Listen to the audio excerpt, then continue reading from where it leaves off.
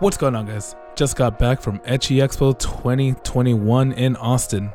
Thank you for having us. We had an amazing time. The boys weren't able to go with me, but I took some friends.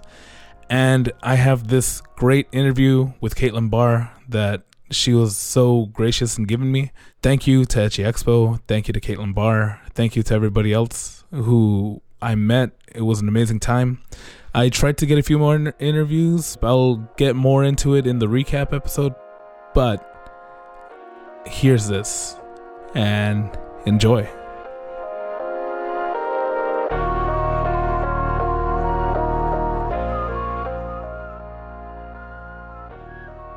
Hey, what's going on, guys? I'm here with Caitlin Barr at Etchy Expo 2021. And she has given me the honor and privilege of getting to interview her. And I guess first of all, how's Etchy Expo going? And have you ever been to like an 18 plus con before? No, actually, this is the first one I've ever done. I don't think there are many of them, and it's going great. I love this con so much. I hope they invite me back every year forever. I know that cons don't usually do that every year, but I want to come all the time. This is such a good con so far. Josh Wilson, who's in charge, has treated everybody really well. My handler's amazing.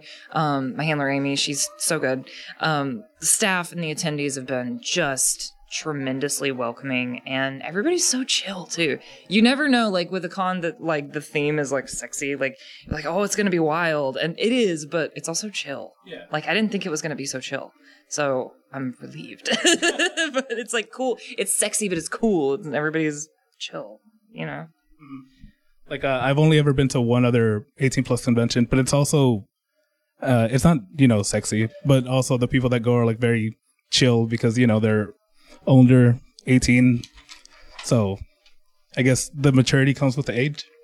We were talking earlier and I told you that I do music on the side and stuff, and then listening to some of your interviews, I heard that you play drums. Mm-hmm. I don't know how long you've played for them, or you play drums, but do you have like somebody that you play with, like a group? And do you have any original songs for that group or that you've written yourself? Right now I'm sort of in the middle. Should I? Yeah. Okay. Whatever's best. Okay. Right now I'm not like officially in a group. I have been playing music with Emily Neves, another voice actress. I don't know if you know Emily Neves. But she and I have started playing music together recently, and she writes music. So we've been messing around with her songs a little bit. I'm not a songwriter myself. But I've been playing drums on and off since I was about 12 or 13.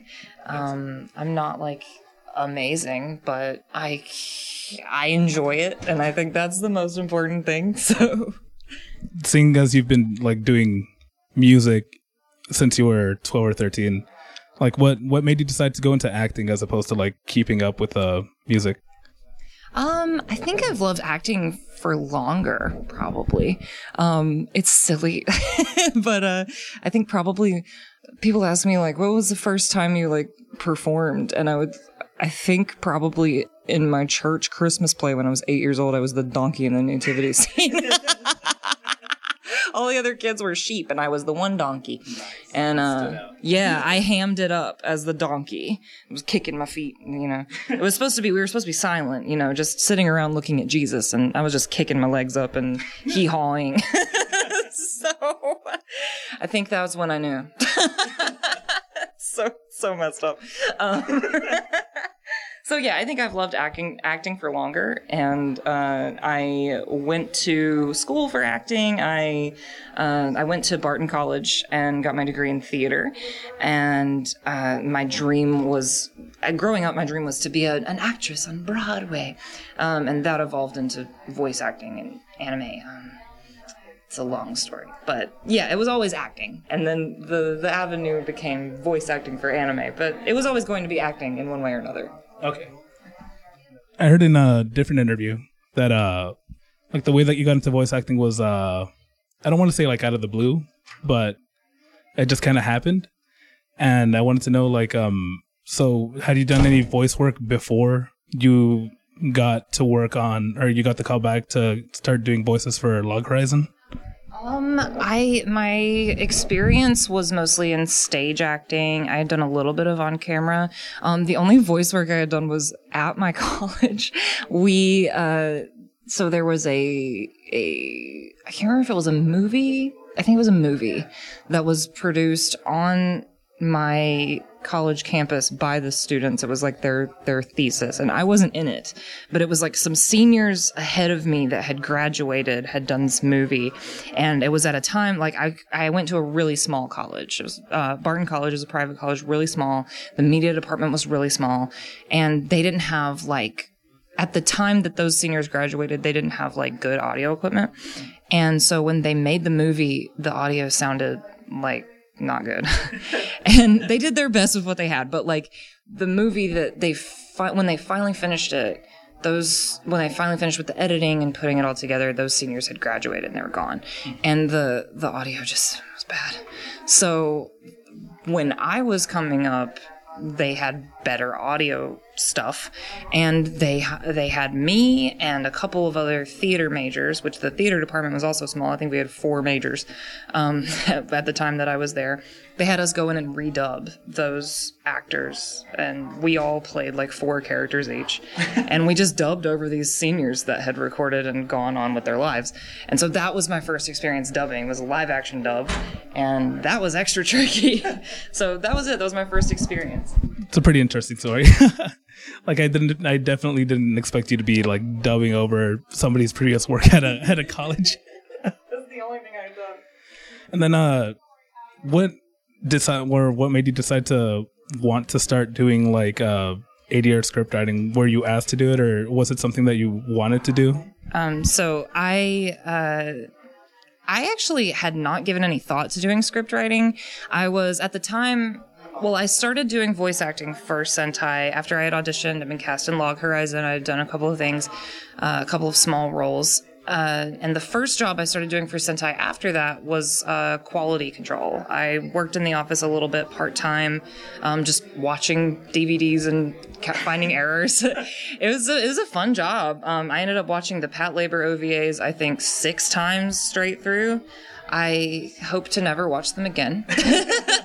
They're wonderful. I loved them, but I've watched them enough. Oh my God. But I liked that job.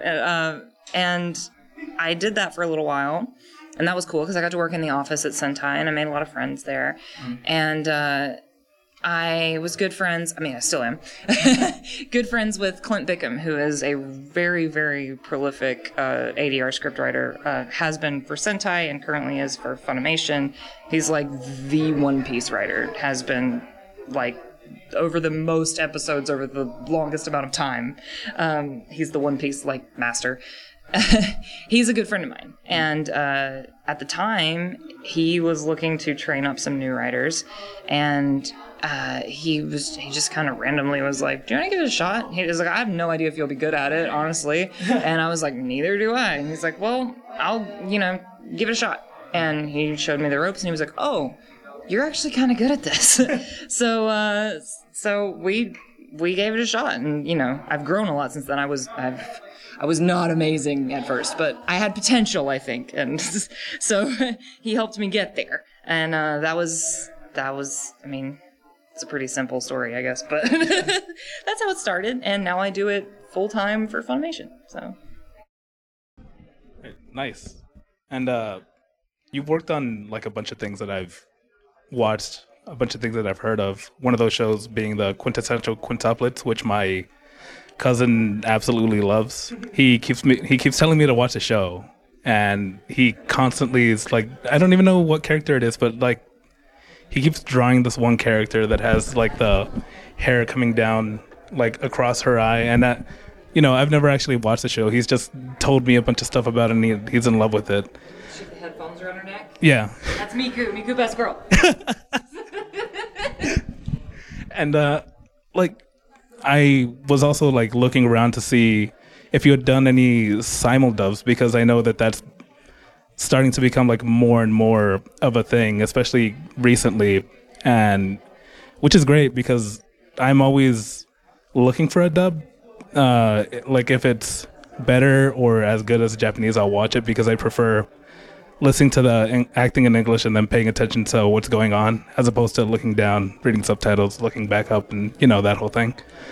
But what's it like working on a simuldub as opposed to like writing scripts for things you had done before where you had maybe more time? Definitely the biggest challenge with a simuldub, and at this point I've done several simuldubs. Before COVID, working full-time at Funimation, simuldubs were almost everything I did. The biggest challenge with a simuldub, especially if it's a show that doesn't come from a manga or a game or some kind of source material, is we don't know what's coming next. If we're working on a show and it's episode 7 and Japan has only put out 7 episodes, we literally don't know what's going to happen in episode 8. So a character might, look like they're going to be a major character, but we don't know that they're going to die in the next episode. Or we don't know that, or they might look like they died and we have to kind of assume, well, maybe they'll come back. Or maybe this girl is secretly a boy. Or, you know how anime is. You really don't ever know. There's could be a twist. And that's really hard for dubbing, especially if you're casting a character. You don't want to cast a male voice actor for a character that looks male that in the next episode is going to go, I'm actually a girl, or they've had that happen before, and then they have to go back and recast and then redub that episode for DVD because whoops, that's a girl, or something like that. So that's the biggest challenge with simuldubs, especially as a writer. You have to kind of keep things vague, if they haven't disclosed gender or whether somebody's alive or dead or things that are not explicitly stated in the translation or the source material. You have to keep things vague. You have to kind of dance around things a little bit. That's definitely the biggest challenge outside of deadlines. Those are always the challenge. So. On just keeping the train going with all the script writing stuff. So you've worked on shows from extreme ends, I would say. You've worked on One Piece, and then you've worked on Akame ga Kill, but you've also worked on Citrus. You've worked on Monthly Girls and Ozaki-kun. Are there any challenges that you run into whenever you're writing one script and then jumping from that and then going to the next one and trying to, figure out how to, adapt what you get to fit what you're writing for? I would say it's not so much a challenge swapping from one genre to another as it is swapping from one director's style or one studio's style to another. If I'm writing a show that's a comedy and I know the director is if it's Jeremy Inman is directing it and I know that he likes everything to be funny and more adaptive and maybe not stick as close to the translation, maybe have a little more fun with it, be a little more loosey-goosey. Or if it's another director that's, no, we want everything to be as close to the manga translation as possible, or I want to keep as many of the Japanese terms as possible. Nothing wrong with that, just different approaches.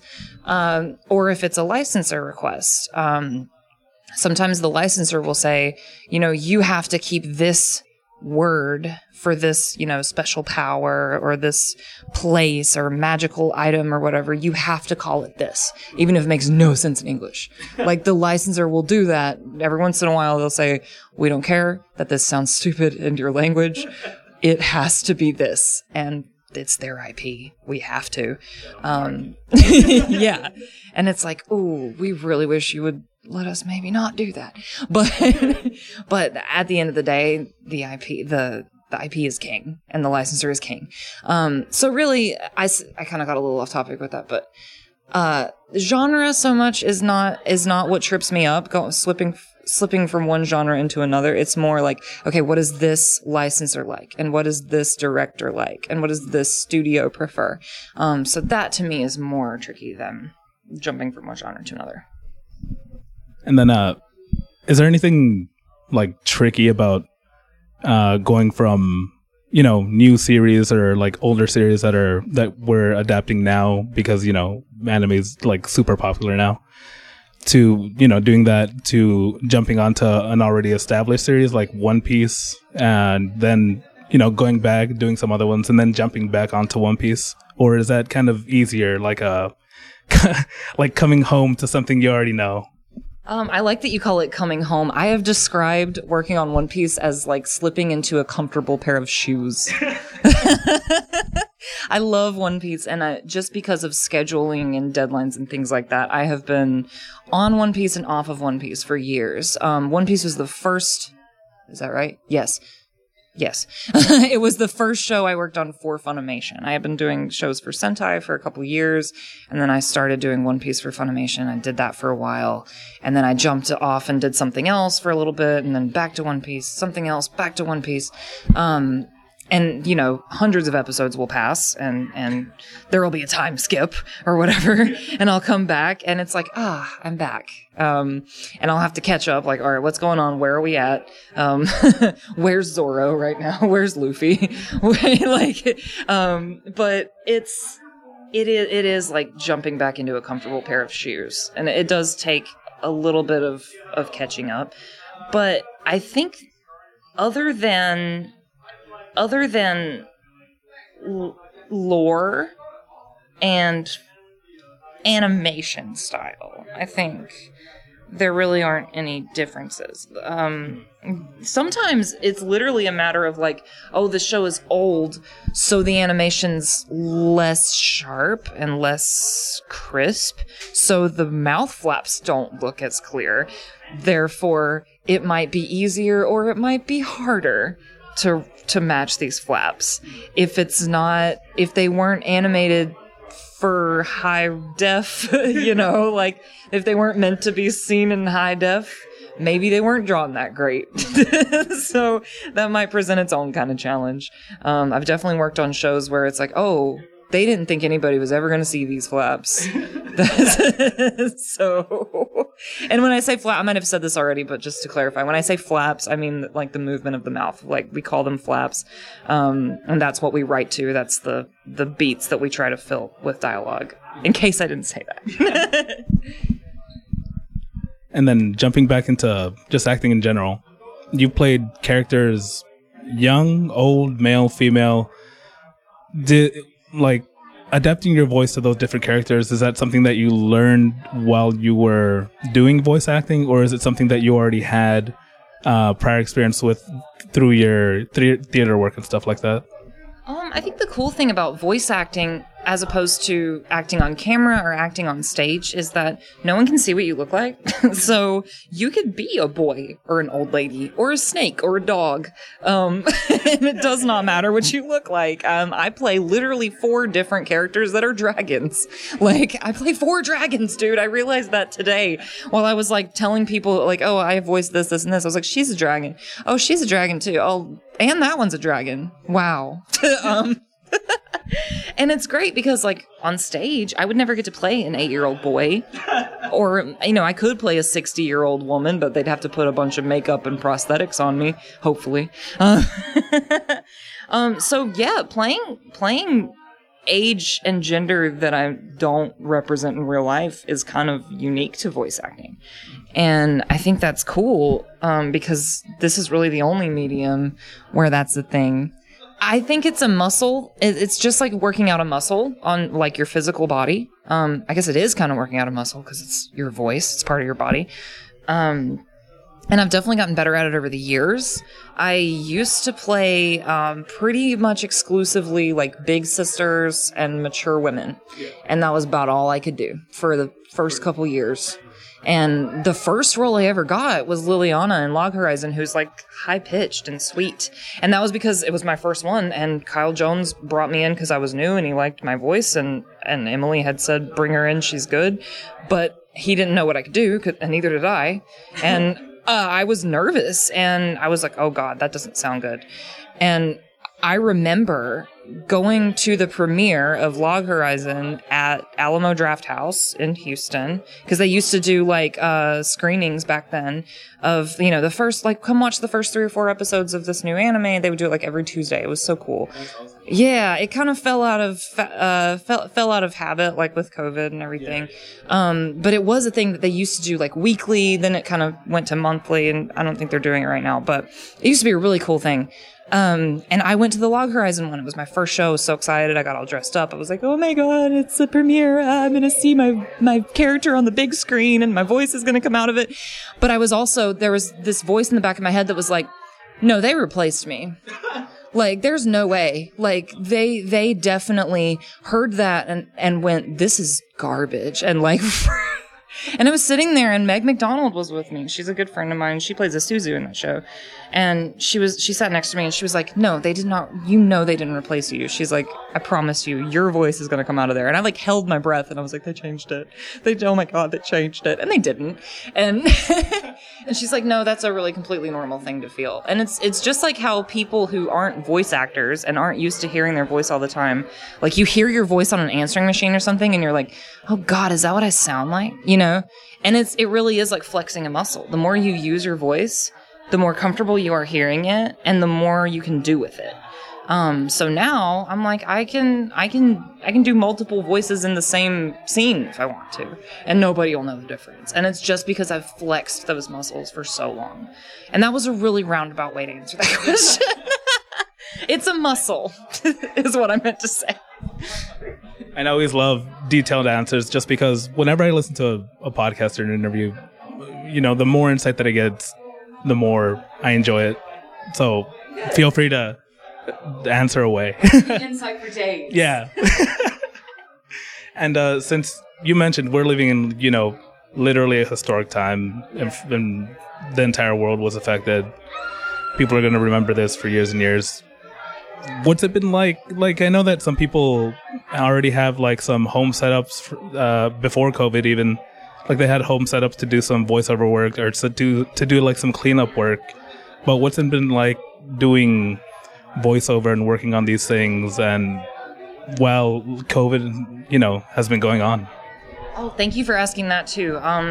This has been huge. Obviously, like, COVID's horrible, and I'm just going to say that now. COVID's horrible. I would really rather there have not been a global pandemic. It's bad, and I'm looking forward to the day when this is all over. But if one good thing came out of it for me, it's that I am now capable of, like, producing my own audio, and I'm thankful for that.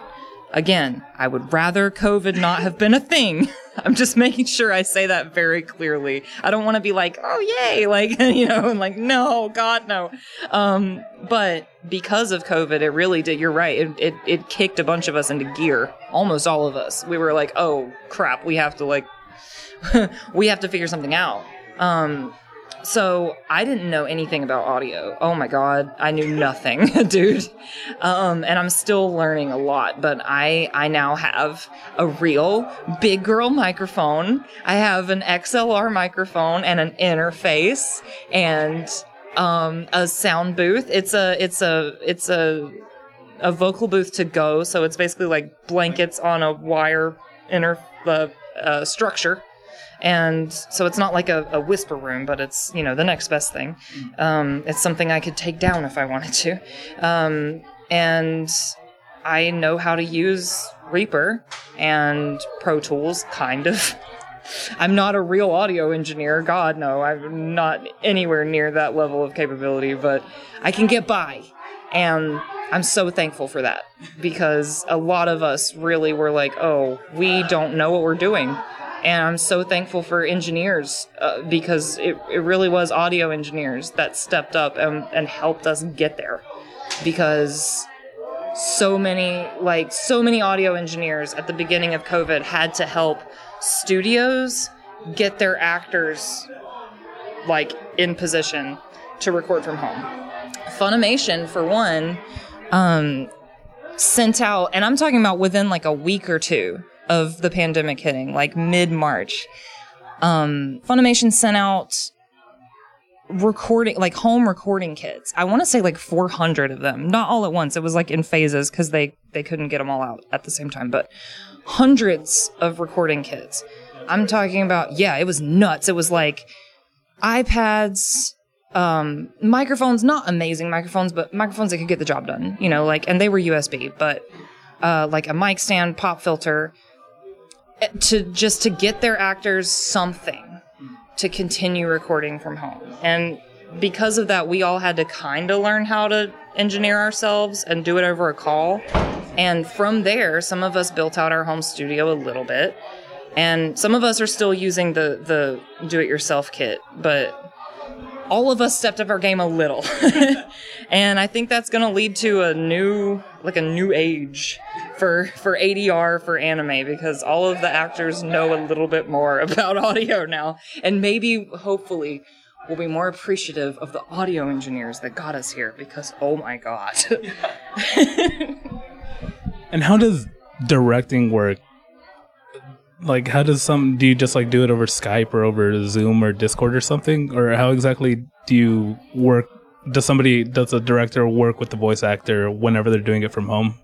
Yeah, so it's usually, with the exception, there's a rare exception for like, I have one studio that just is like, please direct yourself. Here are your lines, here is your deadline.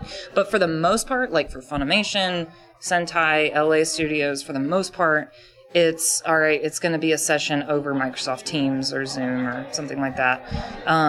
You're going to have like a screen share of the script and a screen share of the video and Source Connect for recording, like capturing your audio. And they have an engineer recording, like doing the engineering for you on the other end. But at the beginning of the pandemic, when we just had those iPads, it was like you were doing your own dialogue placement as the actor. On your end. So everybody was like, what's a track? How do I arm a track? What does that mean? You know, like, I didn't know what arming a recording track meant. You know, you're an audio person, but I was like, huh? Like, so we've come a long way. And then was there, like, a show that you worked on that you feel got your name out there more in the industry, got you, like, more... I guess you'd call it in demand, because like you're going through your credits, you have a ton. So obviously you're somebody that people want to work with, or people want to work with you. Do you think that there was something that made that a thing? Yeah, I think My Hero is probably the obvious one. My Hero Academia, I play Ryukyu, the big dragon. And that actually came not during the pandemic. Okay, I have to tell this. All right. So the last convention I did before Ecchi Expo right now was KeyCon, which was a one-day convention. And I'm blanking on the name of the town. It was like out in West Texas. But it was, I had recorded Ryukyu at the time, but I couldn't announce it. And that convention was like, oh, we're big Longhorns fans, and we love that you played Cow Lady in the My Hero Academia movie, which literally was one line. At the beginning of the Two Heroes movie, there's like a cowgirl hero that says, y'all are finished, and that's it. That's it. And that was my involvement in My Hero at the time. Except I was Ryukyu, and I couldn't tell anyone. Because it was still under NDA, so I was like, cool, I'll come to this con as Cow Lady. And I appreciated it. I don't want to sound unappreciative, but I was like, y'all don't even know that I'm Ryukyu, though. So that was the last con I did. So this is the first one I've done since Ryukyu. And this is the first one I've done since Yami from To Love Ru got announced. So it's hard to say, but I think Ryukyu is probably, like, it seems like being in My Hero is a huge game changer for actors right now, and has been for the past couple years. And it's still got steam. I mean, we're in season 5 and it's not slowing down. And Ryukyu's got a pop figure. It's not here until December. They just announced it. I've never had a character with a pop figure. That's like a career landmark for me. So I'm pumped. Waiting for that Cow Lady pop figure. I'm sure if you wait long enough, I'm sure it'll come. So she deserves it. And I mean, I guess it still goes to prove that like, even though streaming is like super popular right now, but if you end up being on something like Toonami, something like My Hero's the most popular thing in the world, like, the show's good to begin with, but if it were only streaming, it could only be so popular. The fact that, like, people see it on their TV because, you know, their parents own cable, or, you know, getting that mainstream recognition is just like a big stepping stone, I guess. But have you worked on anything where like you thought to yourself, man, I wish more people would watch this? Because what I like to do with this podcast is usually like go back and watch things where people have told me to watch it and I'd never heard of it. And did you ever work on anything where you're like, man, I just need people to watch this? Yeah, thank you so much. I really appreciate that because I agree. There's a lot of things that I'm like, I'm not going to get a print of this character because it won't sell, as much as it means to me. But there's 3. I have 3. One of them's under NDA, so I won't say that. But check back with me in a few months. The other 2, one that I was in and one that I had a small part in but wrote. I'm in one called Magical Girl Raising Project. I don't know if you've seen that. I love Magical Girl Raising Project. It's a beautiful series. It's beautiful to look at, just art-wise, and also I just loved my character in it. I play La Pucelle, who is, her civilian identity is a little boy named Sota, who loves magical girls. And, the show is about a mobile game about magical girls, and people who make their avatar in this mobile game, a select few of them are chosen to actually become their magical girl avatar. And he's a little boy that loves magical girls, and he makes a magical girl avatar. And so he becomes a magical girl. And so I got to play a little boy who also was a magical girl. And they cast me because they're like, you can play boys and girls, and it was, I got to flex my acting muscles, and my talking muscles. I talk for a living. Can you tell? No. Not only because it's a boy and a girl in the same character, but also because it's intense. Like the emotional, load of that show is huge, heavy. And every character in that show has a beautiful, beautiful story and arc that they go through. Highly recommend. Jade Saxton, who's here, also directed it, and she is very passionate about it as well. So if you talk to her, definitely she'll light up if you ask her about Magical Girl Raising Project. She loved that show. So La Pucelle and Magical Girl Raising Project. Love that show. The show that I wrote that I'm really passionate about is Amagi Brilliant Park. It's a Kyoto animation show. You familiar with that one? Yeah. Yeah, okay. I watched one episode, but it was in Japanese because my friend showed it to me. Nice. Yeah. It's Kyoto animation, so obviously it's beautiful. Yeah. And it's about a boy who becomes responsible for fixing and rejuvenating this dilapidated theme park because he has discovered that the mascot characters and magical beings there are real and it's actually a magical world and he needs to save it. It's beautiful. And I also play the main boy's alcoholic aunt, but that's neither here nor there. And I also got to write the songs for that. It's very rare that we get to dub songs. It depends on licensor stuff, it depends on materials, yada yada yada. And that one, there's 2 little incidental songs in it, and I got to write them in English. I'm really proud of them, so please watch it. And I guess that's everything that I really have to ask you, but thank you so much for doing this. And is there anything that you wanted to say that maybe you didn't get to say, maybe where people can follow you and all that stuff? Oh, thanks a lot. Well, first of all, thank you for having me. It's been a pleasure. I'm enjoying the con. I hope you enjoy the rest of the con as well. We got one more day.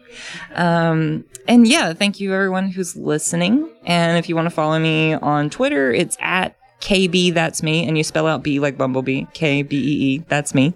KB, that's me. And then Instagram is Caitlin Bar VA, like voice actor, Caitlin Bar VA. Please follow me. And then you'll see when I announce that thing that I wasn't going to be able to tell you about earlier. So, yeah, thanks for listening. All right, we'll see you guys when we see you guys. And thanks for listening. Cryptic mentality, uppercut them like a fatality, creating reality, enigmatic actuality. Cryptic mentality, uppercut them like a fatality, creating reality, enigmatic actuality.